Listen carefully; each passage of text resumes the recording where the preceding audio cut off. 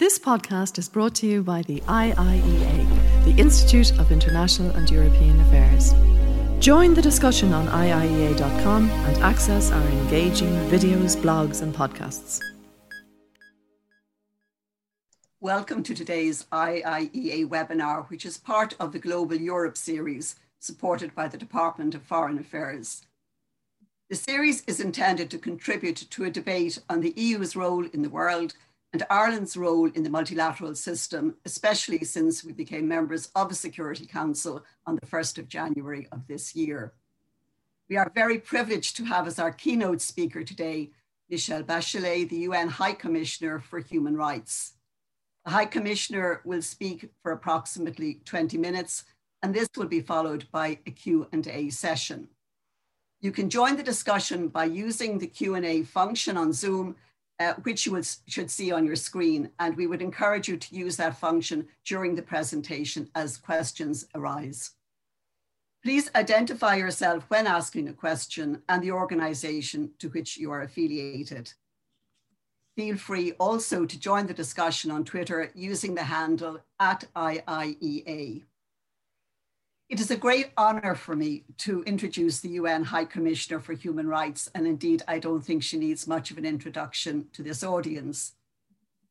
Michelle Bachelet has had a very distinguished career in her native Chile. She was a Minister for Health and later the first woman Minister for Defense in Latin America. She later attained the highest political office in her country when she was elected President of Chile on 2 separate occasions, for the first time in 2006 and then later in 2014. In between those 2 terms, she was named as the first director of UN Women, an organization dedicated to promoting the rights of women and girls. Since her appointment in 2018 to the post of High Commissioner for Human Rights, she has been an outspoken and indeed a fearless critic of human rights violations around the world. Today, the High Commissioner will address us on the theme of protecting human rights, with reference also and in particular to the Security Council. High Commissioner, you have the floor. Thank you very much, Ambassador Mary Whelan, colleagues and friends. I'm pleased to be part of this important discussion. The international community faces an alarming number of situations featuring acts that shock the global conscience. It is imperative that countries publicly reaffirm their commitment to human rights and take concrete steps to effectively implement conflict prevention and response. Only a bolder or more determined approach by all multilateral institutions can meet today's severe protection challenges. That, of course, has to include the Security Council.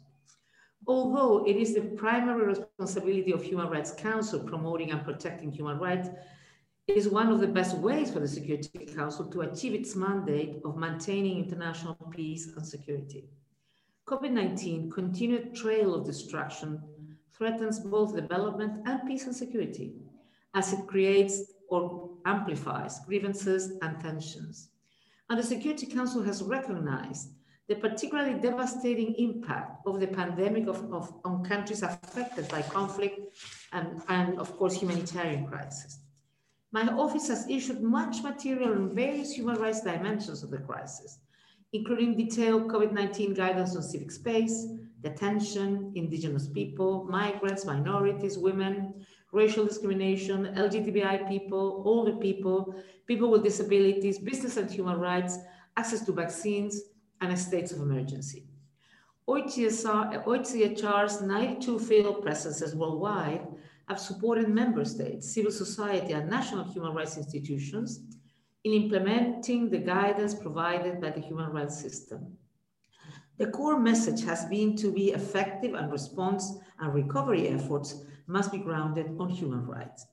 The Secretary General's call to action reflects his deep conviction that human rights underpin everything that the UN does, and it is the responsibility of each and every UN actor.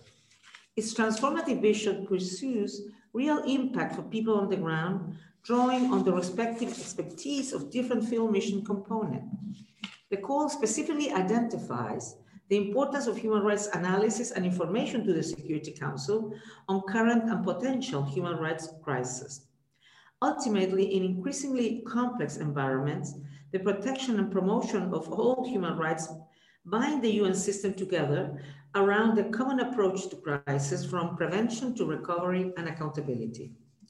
As a member of the Security Council, Ireland helps to shape the mandates under which UN peace operations serve.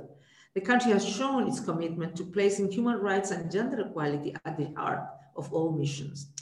Ireland has not only its own experience of conflict, but also a long-standing and proud record of continuous service in UN peace operations.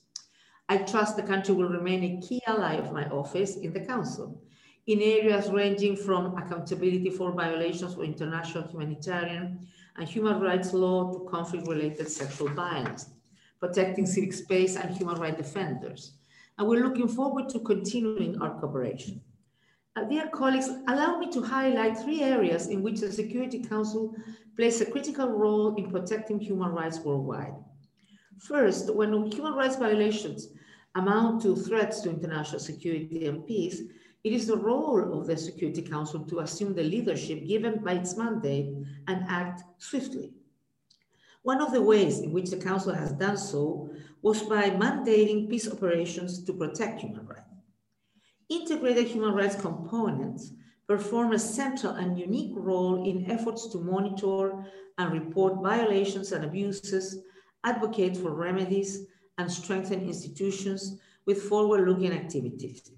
They are also critical to protecting civilians from violence by undertaking preventing and deterrence measures. My office is ready to provide the Security Council with the relevant human rights information that the body needs to take timely and fully informed session towards its mandate to maintain international peace and security. Furthermore, we engage with Security Council members in order to integrate human rights to the UN peace and security agenda. We currently provide daily support to 11 UN peace operations and special political missions, including in strategic planning, policy and guidance development, such as the human rights due diligence policy, as well as operations management and budgeting. With a strong backing of the Security Council, my office is engaging with regional partners to enhance international human rights and humanitarian law compliance by national, regional, and international security forces. Our work also aims for the protection of civilians to be put at the heart of military efforts to combat terrorism. In the Sahel, we support the G5 Sahel Joint Forces to operationalize a human rights and international humanitarian law compliance framework. The objective is to help the force prevent, mitigate, and address possible violations of international human rights law and international humanitarian law during its operations. As part of the UN-AU Partnership on Peace and Security, my office is also supporting the African Union's efforts to ensure that all civilian, police, and military personnel serving in AU's peace support operations to uphold the highest standards of conduct, behavior, integrity, and accountability in the implementation of their mandate. Our 2021 priorities in peace operations include supporting the deployment of the UN Integrated Transition Assistance Mission in Sudan, UNITAMS, and upholding human rights in Afghan peace talks. Other important efforts will be promoting human rights as a driving force for Libya's political process and ceasefire implementation, and ensuring continuity of UN human rights engagement in the Democratic Republic of Congo throughout the drawdown of the UN mission MONUSCO. Last year, my office released a study on the contribution of human rights components to the implementation of mandates of United Nations field missions.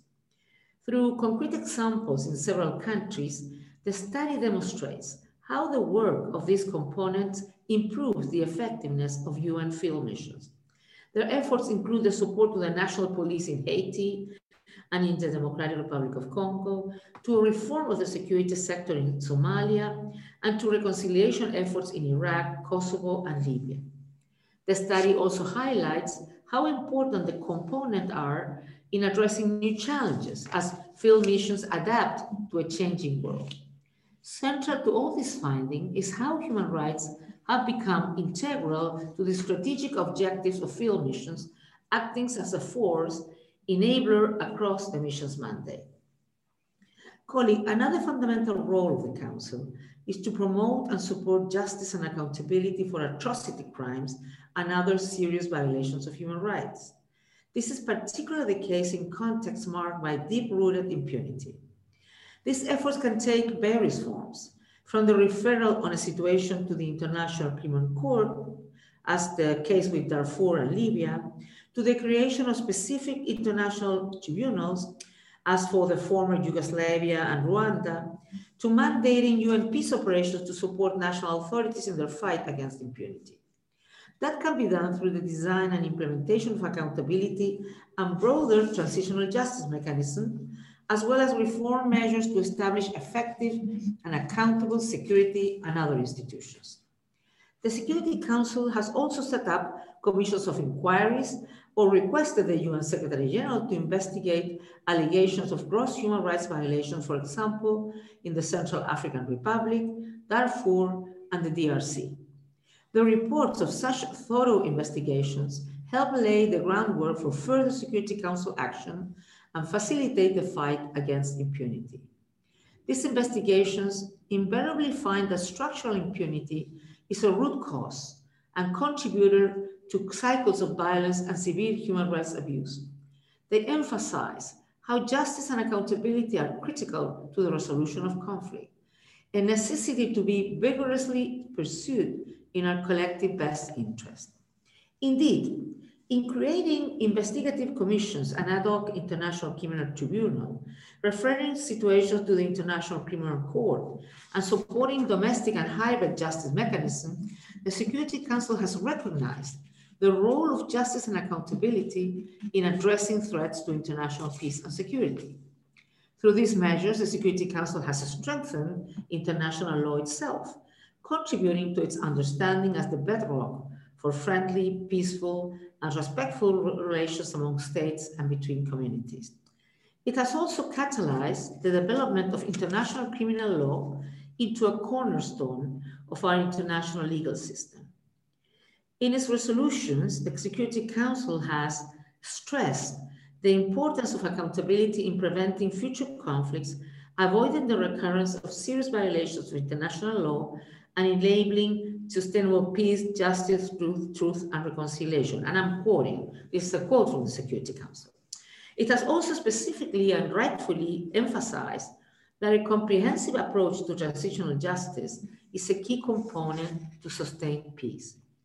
These pronouncements of principle give me hope that disagreements within the Council regarding the question of accountability for serious crimes in specific country contexts, such as Syria and Myanmar, can eventually be overcome. Just last year, in February 2020, the Security Council held its first ever thematic debate on transitional justice. In my briefing to the Council at the occasion, I recognized the complexity of providing justice for victims and accountability for perpetrators of serious crimes under international law. We know that constructing a path towards sustainable peace and reconciliation through trust and understanding between former enemies, it is a difficult challenge. Transitional justice can also not be imposed from outside. Locally led and locally appropriate efforts have the best chances of success. Having said that, the international community and the Council in particular must assist states in these complex processes. Assistance can mean sharing experiences, mandating international support, and encouraging the implementation of genuinely comprehensive approaches. Situations that come before the Security Council are necessarily complex. There are no quick fixes. Discussions on how societies can embark on the long path towards justice are both legitimate and desirable, as long as the need for accountability and the urgency of justice for victims are never questioned. Differing views on processes should not lead to paralysis and inaction. It is crucial to give societies a chance to choose their own path. However, where domestic authorities fail on victims and survivors, and where justice for the most serious crimes under international law cannot be achieved locally, the international community must assume its responsibility. As many societies learn the hard way, a culture of impunity where perpetrators are emboldened, victims silenced, and grievances nurtured plants the seed of renewed instability and violence. And I say this from my own experience as a victim, refugee, a former head of state, and the UN High Commissioner for Human Rights. Dear friends, lastly, while they are indeed essential, accountability actions are not a substitute for a fundamental principle. The best form of protection is prevention. This has been emphasized in the Secretary General's call to action for human rights as a system-wide responsibility of the UN. The agenda for protection, which is being developed this year, is of particular importance. It aims to articulate a common human rights ground, UN vision, and operational concept for prevention and protection. The linkages between human rights, development, and peace have been reaffirmed in different UN resolutions, including the 2016 and 2020 resolutions of the General Assembly and Security Council on sustaining peace, and Human Rights Council Resolution 38/18 and 45/31 on its contribution to the prevention of human rights violations. It is crucial that human rights information and analysis inform the work of the Security Council, the General Assembly, and the Peacebuilding Commission in addressing current and potential crises and conflicts. This is also the case for the recommendation of the Human Rights Mechanism. Human rights should be systematically integrated into existing mechanisms for collective UN analysis and decision-making, and must reach the competent bodies in a timely fashion.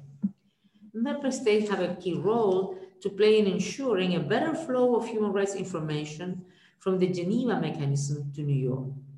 The 71 countries that signed up to the Swiss-initiated appeal of 13 June 2016 aim to put human rights at the heart of conflict prevention by ensuring better links between the Human Rights Council and the Security Council, among other bodies. The Security Council is supposed to have the primary role on conflict prevention.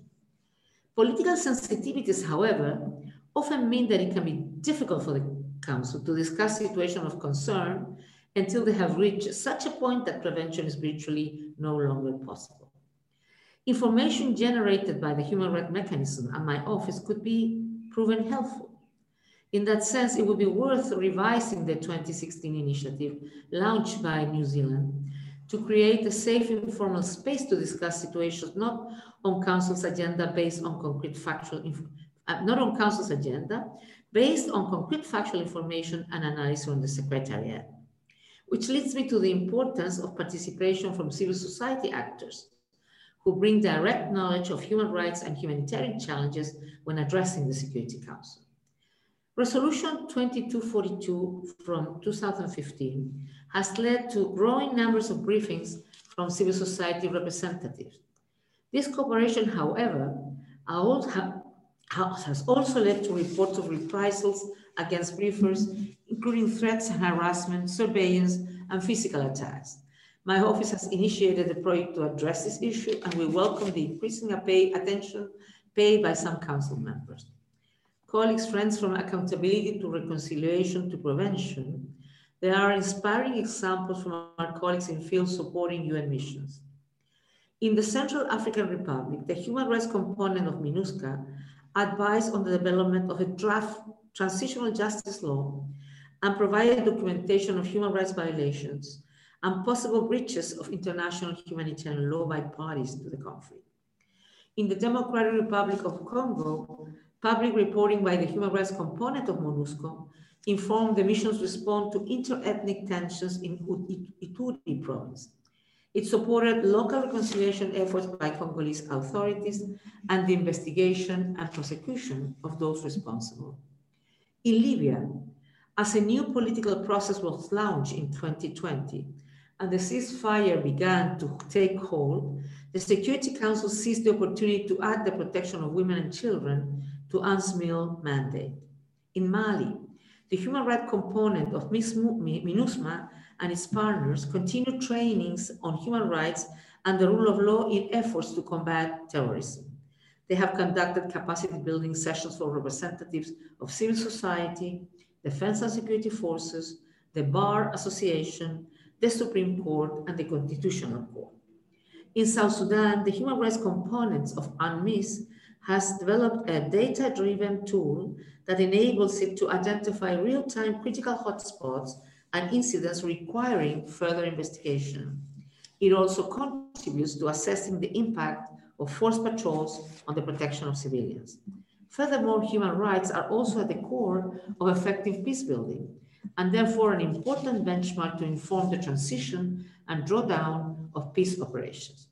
My office is uniquely positioned to accompany these situations. UN policy allows for our mandate to both focus on the most serious violation linked to the root causes of conflict and instability, and to continue providing support following the closure of a mission.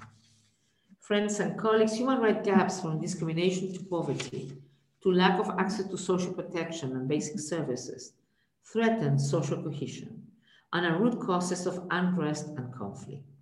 In that sense, the disproportionate impact of COVID-19 in already vulnerable populations is extremely worrying.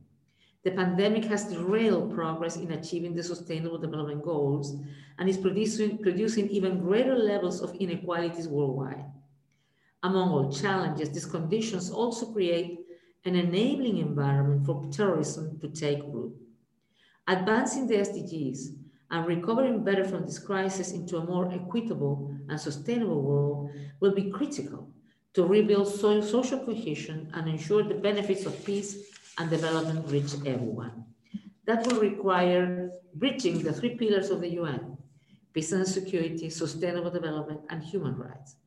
At a time of multidimensional global and regional crisis, we need redoubled investment in rules-based international structures that serve the common good by identifying and addressing grievances before they fester into violence. Unresolved human rights issues result in a fragile, ultimately untenable peace. They have also intensified the impact in the COVID-19 crisis, leading us to where we are now. Sustainable recovery, one that leads to a more inclusive, just, resilient, and ultimately better society, can only be achieved with two major elements: by protecting human rights and through international cooperation. And that is exactly the same case for global peace. Thank you very much. Thank you. Thank you very much for that presentation. I think it's very thought-provoking, especially what you had to say about COVID and its impact on the human rights, and especially on attaining the Sustainable Development Goals. Also, your focus on impunity and the question of justice is indeed something it's very welcome to hear it now moving center stage, and especially in the human rights area. Can I ask you a question in which I know you have a lot of expertise, and that is particularly on the resolution 1325, Women, Peace and Security. Ireland has always been a very strong supporter of this resolution. You yourself will be very familiar with it from your time as Director of UN Women. It's not, if you like, a controversial issue at the Security Council, but yet we see that women are not central to the peace building efforts. For example, in the Yemen, and women's concerns were not immediately, obviously, being protected in the conflict in Tigray province. How can we strengthen the implementation of Security Resolution 1325? What would you think more could be done? We've had the statements, how do we have the action? Well, I think this is a problem with many resolutions, if I'm honest. The negotiation takes a long time, but the implementation usually takes even longer. On one hand, let me make certain recognition, because Security Council Resolution 1325, I think it turned 20 years last year. It has brought, I think, significant changes in the UN works for international peace and security, and has had certain impact on peacemaking and peace building. Research shows that participation of women on the front line is highly correlated with a chance that a social movement will use non-violent methods and that it will succeed even in highly repressive contexts. In a very simple way, it's good to have more women on conflict prevention and, of course, conflict resolution and so on. However, progress in fulfilling the resolution 1325, as you just rightly mentioned, has been exaggerating too slow. Between 1992 and 2019, when there was the report presented, women constituted an average of 13% of negotiators, 6% of mediators, and 6% of signatories in major peace processes worldwide. I can mention to you a little anecdote. When I was at UN Women, and we started moving and analyzing and pushing, or incentivizing, if I may say, member states to include more women as in those processes, the answer that I received was there are not enough women with that capacity. So I said, okay, let's do two things. And of course, that was not true. I had meetings with many women who were very expert on all these issues. So we decided to, first of all, to create a roster of women with those capacities. So when countries will have to define, or the Security Council, we will say, look, there is this roster, this group of women. But on the other hand, it was decided to work with the different regions to, if I would say, on capacity building and mentoring more women that did the job maybe on a ground level, but to have all the tools that are necessary for doing those work. In May 2020, another data, 5.4% of United Nations military personnel and 15.1% of police personnel were women. And it's a very low increase if we compare it to the numbers in 2015, that was 3 and 10%. So from 3, we came to 5.4, and then for 10, we came to 15.1. And on the other hand, when I was once in Liberia, and there was this, there was a mission still there, and there was this group of, a platoon of women, Nigerian soldiers. I mean, then we were celebrating the International Women's Day in that area. And I mean, the enthusiasm of women to see women, I mean, it gives them a sense of empowerment, but also in many of the missions, what we heard when I was at UN Women, as being women, many women will dare to come to them to tell that they have been a subject of gender-based violence, but also to tell them even where some state actors were hidden or where the weapons were, so on. So to be honest, I said that this is not about having women, only women. It's about the contribution that women can bring. The other important thing, of course, is that you need women everywhere, because otherwise the models are not there, the role models. And if you look at the representation of women in national parliament, it has increased, yes, from 13.1% in 2000 to almost 25% in 2020. And that sounds okay, but if you look at conflict-affected countries, the representation of women in parliament is still low. It's 18.9%. So I would say still total bilateral allocable aid committed to support gender equality efforts in fragile and conflict-affected areas has increased. However, bilateral aid to women's organizations has stagnated at 0.2% of total bilateral aid. So I think if you ask me, is the resolution 1325 still relevant? I think it's more relevant than ever.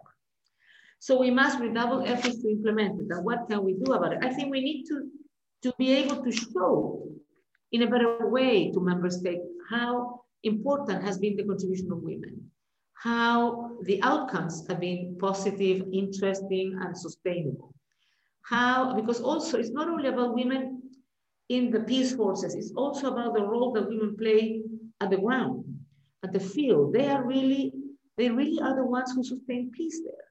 So how we can ensure on one hand, and to work with donors, for example, to provide more support to NGOs or civil society organizations that on the ground are working to make 1325 a reality.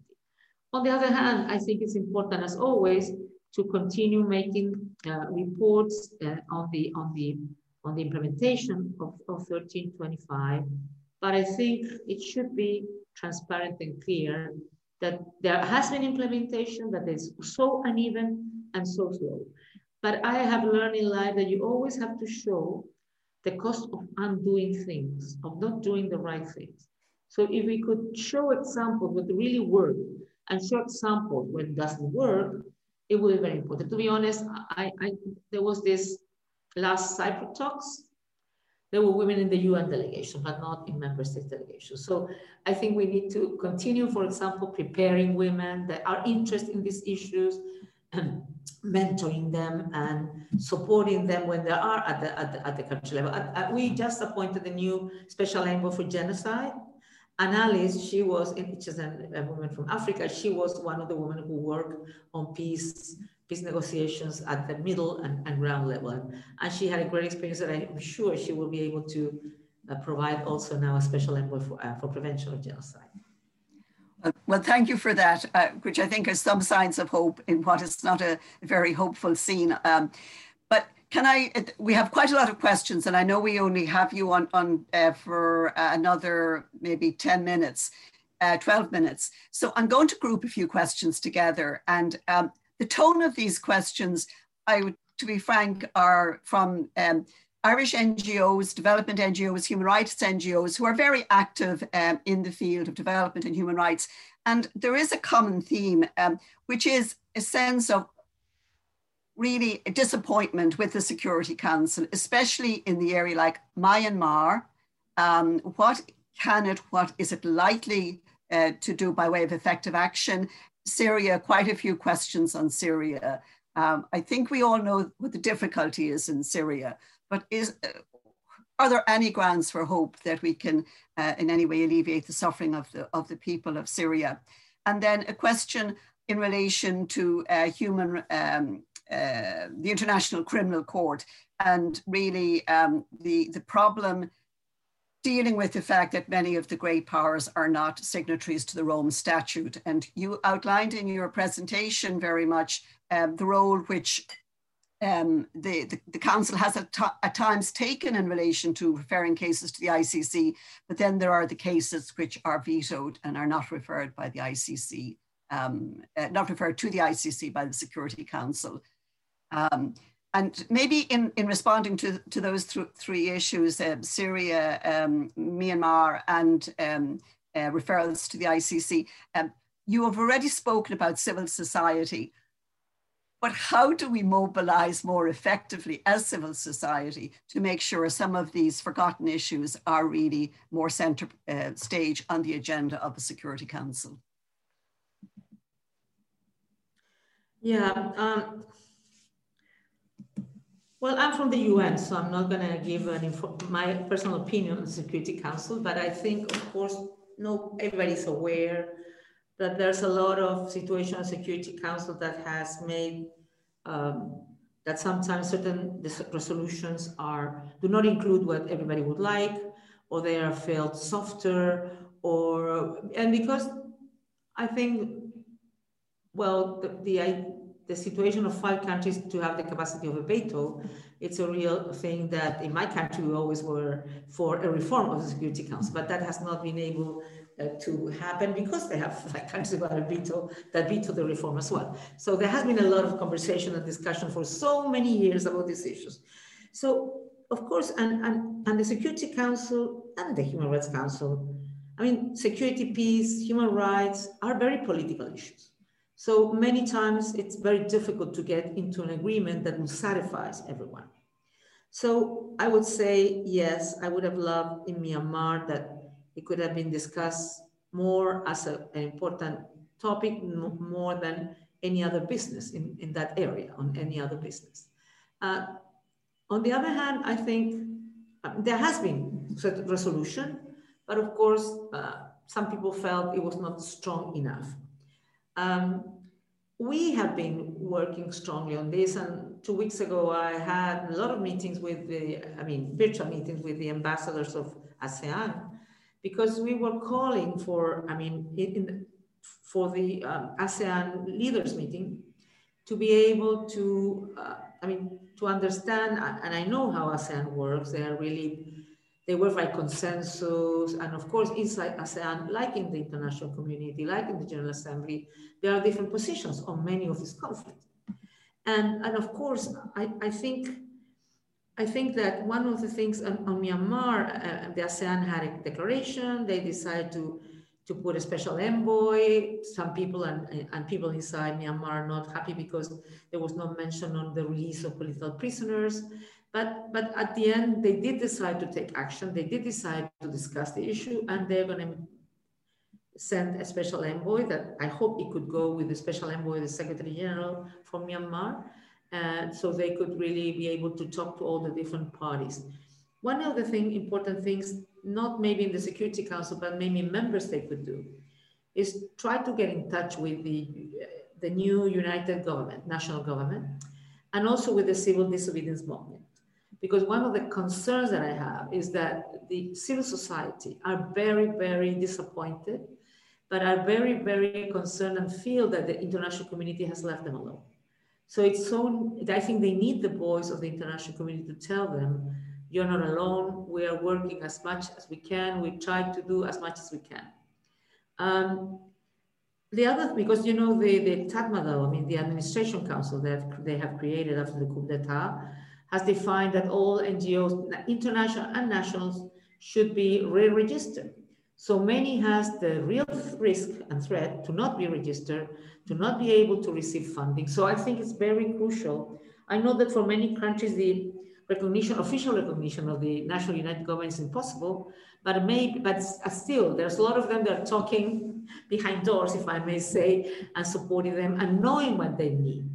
And the same with the civil society organization. And of course, we need to insist, and that was our main messages when discussing to all the ambassadors, to bring the message to capitals, to bring it hopefully to the discussion, was to stop violence, to of course release all prisoners, and to try to restore a political dialogue that will mean a possibility of going into a peaceful restoration of democracy and peace. Because one of the problems that I've seen, we don't have an office there, we are not permitted to be there, but we, from Bangkok, we have lots of relationship with the people in Myanmar.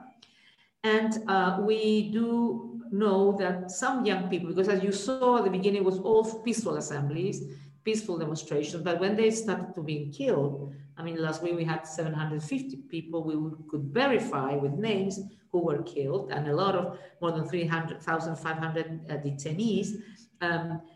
The thing is that many of them are starting to think, look, the peaceful way is not the way. So it echoes in some way the Syrian process, being a different geopolitical situation. So that's something that concerns us as well. I mean, concerns us the evaluation of human rights on protesters, on demonstrators, but it also concerns us that some of them could try to go into more violent ways, and some of them have already done. Of course, with very basic issues like domestic explosive devices, domestic homemade weapons, but also the armed groups who have fought against the Tatmadaw for many years, and some of them, even they had ceasefire for more than 20 years, they have started again with armed attacks against them.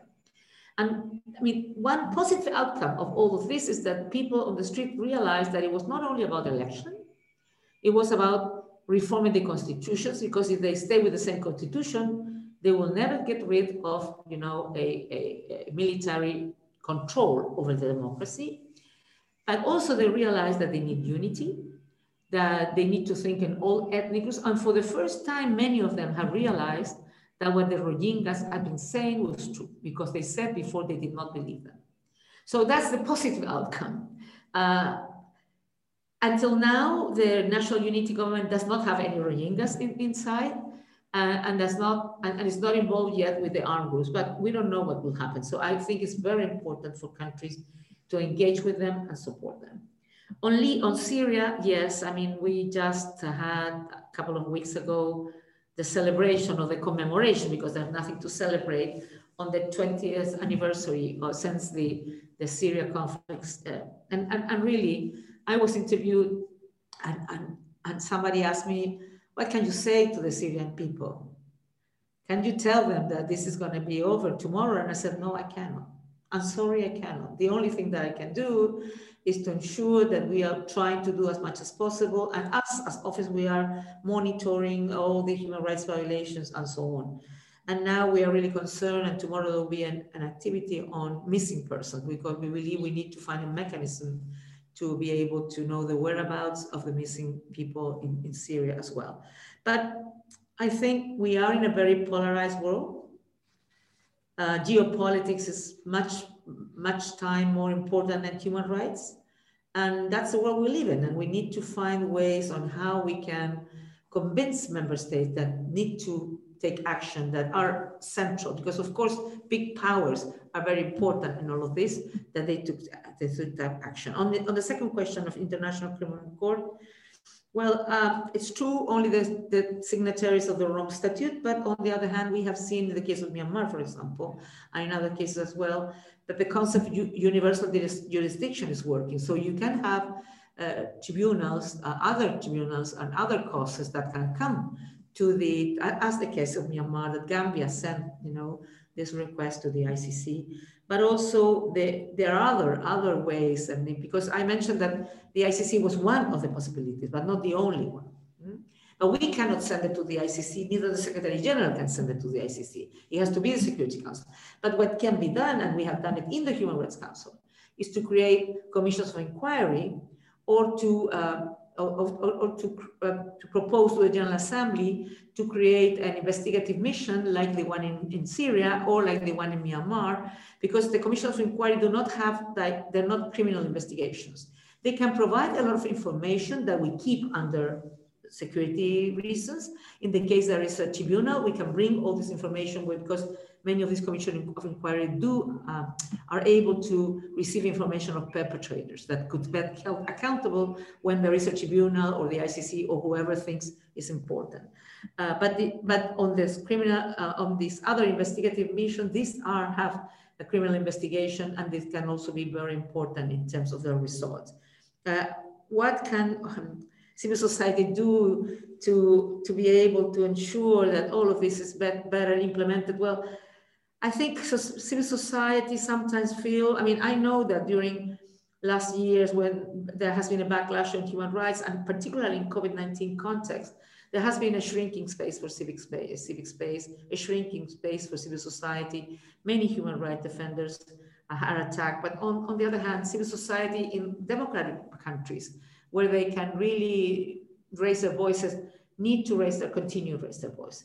Need to build, if I would say, broader constituencies, because if everyone works in silos, we're not gonna have enough strength to make a difference, and need to support much more, and donors also need to support much more civil society at the country level, because some of them because of emergency measures or as an excuse, and some because really they had to divert the money to COVID-19 medicines and so on. They took away the money they were giving nationally in some NGOs. So I think that's something that I always think when I go to any country and I see and I meet a lot of NGOs and civil society organizations. They're all into their own business. They're all LGBTI, women's issues, human rights, or whatever. And that's correct, and that's fantastic. But we need also to understand that when there is a backlash on human rights, we need to make our voice be stronger by maybe taking some initiatives in common and making their voice be heard harder, sort of building greater constituencies. And the second thing is that if we only talk to the convinced, we are lost. And many times when I have meetings with the civil society, always the convinced one. In women's issue, in human rights, in anywhere. And I think that's wrong. We need to reach out much more people and to include much more people on this fight for peace and security, human rights and development. Thank you so much, High Commissioner. And I don't want to detain you.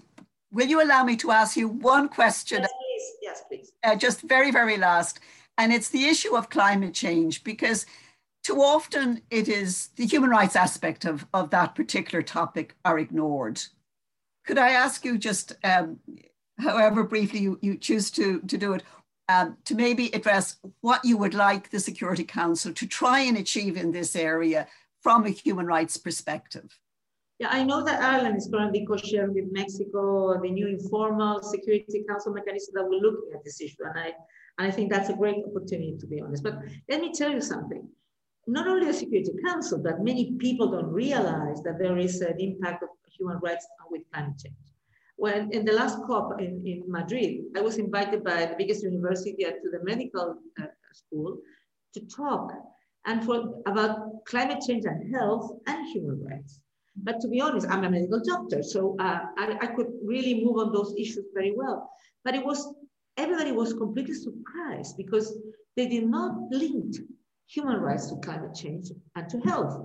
Because usually when we work in health, we know the right to health, but we don't speak on the language of human rights. So what I mean to say is that I think we need to show better which is the impact of human rights and climate change.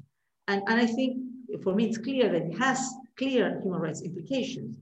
I think we need to bring the human rights perspective when discussing climate security, but we need to show exactly how it works. But of course, I think we should also try to build on how processes now are so intersectional. Because if you think on different aspects that are linked to human rights, but are also linked between them, for example, climate change with migration, and with food insecurity. So there's lots of things that there's lots of different human rights are involved on those. And we see it in Myanmar, for example, now in Myanmar, the estimates are that almost half of the population will go into terrible food insecurity because of the strikes, because of the different situations. Or Yemen, we see the huge famine that is there. So I think it's a real opportunity to make sure that human rights voices are heard, either through the participation of UN human rights organizations and people who are present in the field, or through civil society. And of course, I think one possibility is when Ireland is in the presidency, maybe you could bring this topic on board. And of course, I have to tell you, if there's any discussion at the Security Council or even an ARIA formula, because sometimes when there are issues that are not really the ones who everybody wants, they bring it to ARIA formula. I'm willing to go to participate and try with concrete data, because I think many times people don't know the data, how it is impacted human rights because of climate change. I mean, for me, it's obvious, for example, when you think on a small island, when the ocean has gone up and people has had to leave the coastal border, that their livelihood have lost their livelihoods, and then they have to go inland, where the way of living is agriculture, and they have been fishermen for their whole life. I mean, you lose your livelihood, you lose everything, and then you have to adapt to a reality that is not linked when you know. So there's lots of things that can be discussed that I hope will help the Security Council to consider that climate security is also an issue of human rights. And if we want to prevent more climate-related conflict, we need to think on this. Let me give you a last example. Many of the people who have been migrants to the US from Central America, many of them is because of climate change. Many of the coffee plants has been destroyed. So they lost their jobs because so that's one of the reasons. I mean, of course, there are other reasons, violence and so on, poverty, etc. But if we don't include climate change with the rest of the things, but they're all into human rights implications, we will not be able to solve any problem, because root causes are at the end, the root causes, the drivers of conflict are inequalities, and that is so linked to human rights. Well, thank you very, very much, High Commissioner. Thank you for your generosity with which you shared your time today, and thank you for your offers to support our work on the Security Council in that area of human rights especially, and also then climate and human rights. You're very inspirational. I'm saying that genuinely, and thank you, and we look forward to maybe at a future post-COVID time seeing you again. Thank you so much. All the best for you and for all the ones who are following this seminar. Bye-bye. This podcast is brought to you by the IIEA, the Institute of International and European Affairs. Join the discussion on IIEA.com and access our engaging videos, blogs and podcasts.